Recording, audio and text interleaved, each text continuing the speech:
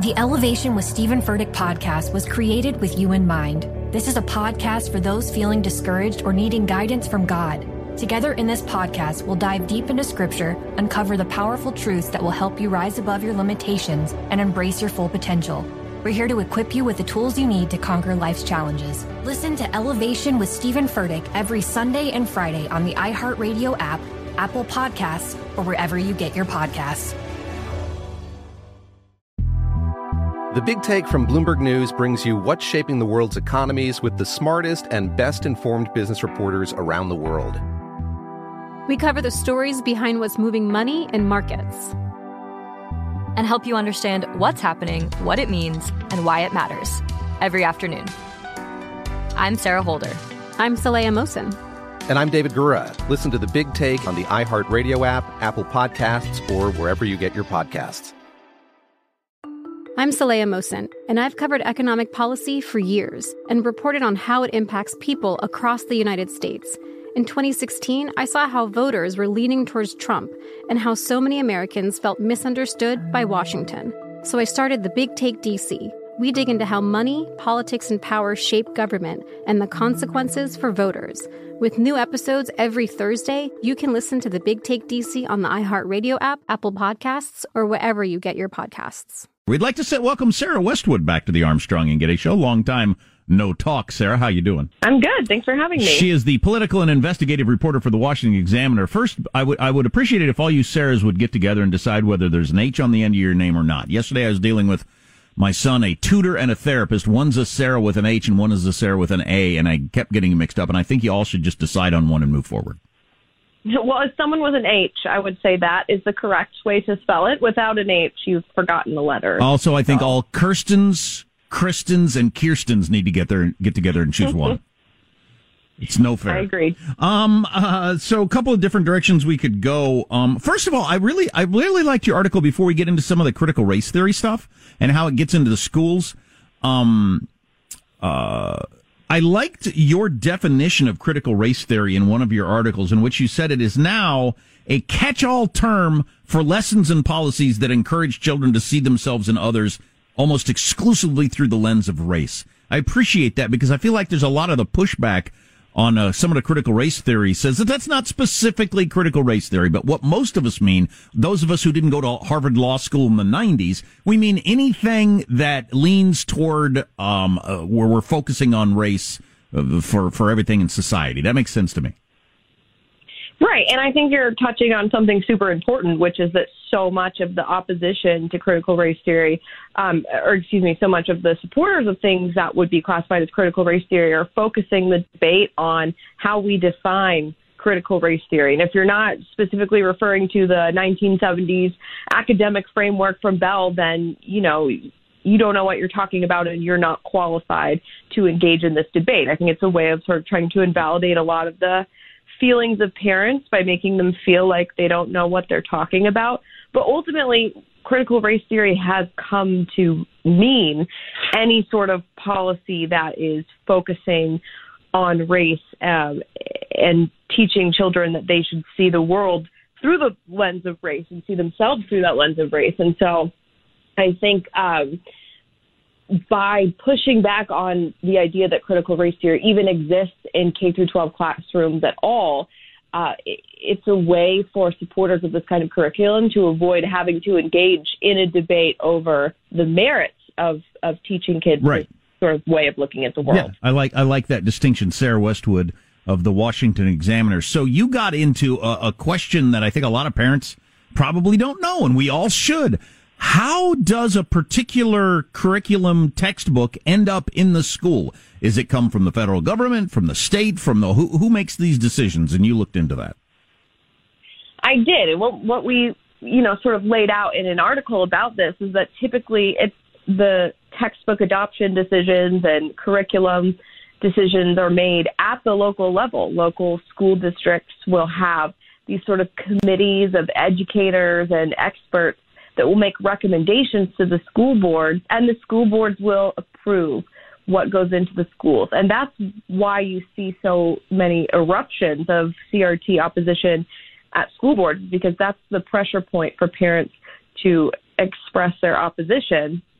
and try to get the school board not to just rubber stamp some of these more controversial textbooks and lessons that the local committees are recommending. Yeah, we've been saying for a long time on this show that people, and I include myself 100% on this, people are not active enough at the local level. Man, we're willing to get in an argument about who's going to be president or some federal policy. Don't go to the city council meetings. We don't go to our school board meetings, the things that we can actually control, and argue about things that we have very little input on. I've been to one city council meeting, I think, in my entire life that I spoke at over homelessness in my neighborhood. I should go on a regular basis. Same with school board meetings. We should get more involved because, as you just laid out, it's at that local level that they're deciding what gets into your school. Right. And I think this CRT fight has sort of raised a level of awareness that I haven't seen about the importance of the school boards. And you are seeing some of that activism take the form of politics in that some parents are organizing recall efforts. That's happening in Loudoun County, Virginia, which is outside of D.C., where parents have organized this massive recall effort for several school board members to try to get them removed from their seats through politics. And out in Texas, in South Lake, Texas, which is sort of an affluent suburb, there was actually a fair amount of money that was thrown behind some parents who challenged school board members on the basis of those members' support for CRT. So you are starting to see that happen in isolated places. And I think as local elections creep up and as we get into this next school year starting in the fall, you're going to see a lot more of that and parents realizing the importance of focusing on those elections. So I was looking at your Twitter feed there, Sarah, with an H, and I saw you retweeted an article, and I don't know if you've written anything about this or you're just more or less commenting on it. It was a New York Times article from a while back where it talked about we're stigmatizing children by labeling them as behind. All these kids that haven't been in school for a year and a half with regular learning, and some schools are going to continue with the Zoom learning where if you're a parent and you got kids doing the Zoom learning, you know they aren't learning even close to normal level. And you retweeted this idea that it's traumatizing to children somehow to tell them that they're behind. Well, what else are we going to do? Are we going to ignore it? Right. That seems like a convenient way to avoid accountability for the learning losses that the schools and the teachers' unions have inflicted on these kids by keeping the schools closed for so long. And there's just an overwhelming body of evidence that the benefits of having kids in the classroom outweigh any remaining risks to these children. And yet we're seeing, these masking mandates being imposed on the schools, which isn't necessarily detrimental to learning in itself, but it certainly paves the way to have some of the commitments to full reopenings rolled back. And so I think that's why a lot of parents, including myself, I have a son starting kindergarten this year, are a little bit worried that the schools may not open as scheduled. Your son will start kindergarten this year? Yes. Okay, good, because I know several people whose kids started kindergarten last year, and it just was heartbreaking because kindergarten is such a special time. I mean, it's all about fun and play and learning to be around other kids and stuff like that, and it's just so cute. And the fact that there's the millions of kids across the country that missed out on that experience and were sitting there staring at a Zoom camera as a 5-year-old is just ridiculous. Well, I hope your son gets to be in school. How's the masking around where you live in D.C. area, I assume?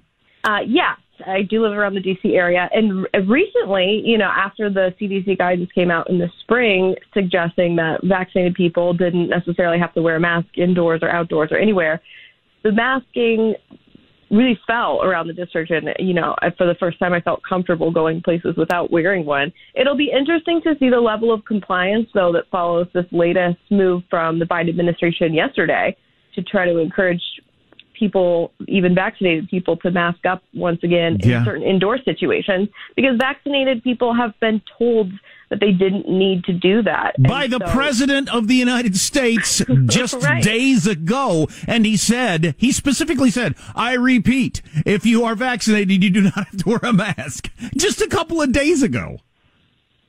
Right. And it's the science behind, these decisions hasn't changed. No. There were variants in the spring, and it is clear that the vaccine continues to protect vaccinated people against severe cases and cuts down on transmission significantly. And yet, because the Biden administration has missed its vaccination targets, they're trying to keep the virus under control. But the problem is that this severely undercuts the argument for the vaccine hesitancy. Of course. So yeah. This could serve to really undermine their vaccination. Yeah, I was just talking about that. It's absolutely amazing. The stick is so my theory is there's a carrot and a stick on the COVID, right, or the vaccine, and the stick apparently doesn't bother people that are unvaccinated. They've decided for whatever reason, and fine with me, that I'm not worried about it. Okay, so you're not worried about the stick end of it. Now the carrot of you don't have to wear a mask anymore has been removed. So now there's no reason for those people to want to get vaccinated. Do you ever wish you were still the White House reporter for CNN? So like yesterday when they did a 180 on the masks, you could say, hey, what the hell? I don't know if that would be my reaction on the air, at least. But definitely the messaging from the left, from the media, has been sort of incoherent when it comes to masks. And to the vaccine as well. Does it work? Or should we be worried about the Delta variant?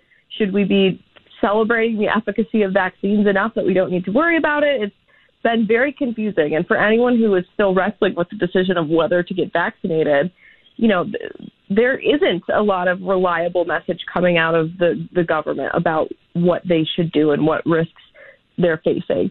No doubt. Sarah Westwood, political and investigative reporter, The Washington Examiner. Follow her on Twitter or just read the newspaper or whatever. Sarah, thanks for your time today. I really appreciate it. Thanks for having me. Armstrong and Getty. The Elevation with Stephen Furtick podcast was created with you in mind. This is a podcast for those feeling discouraged or needing guidance from God. Together in this podcast, we'll dive deep into Scripture, uncover the powerful truths that will help you rise above your limitations and embrace your full potential. We're here to equip you with the tools you need to conquer life's challenges. Listen to Elevation with Stephen Furtick every Sunday and Friday on the iHeartRadio app, Apple Podcasts, or wherever you get your podcasts. I'm Saleha Mohsin, and I've covered economic policy for years and reported on how it impacts people across the United States. In 2016, I saw how voters were leaning towards Trump and how so many Americans felt misunderstood by Washington. So I started The Big Take DC. We dig into how money, politics, and power shape government and the consequences for voters.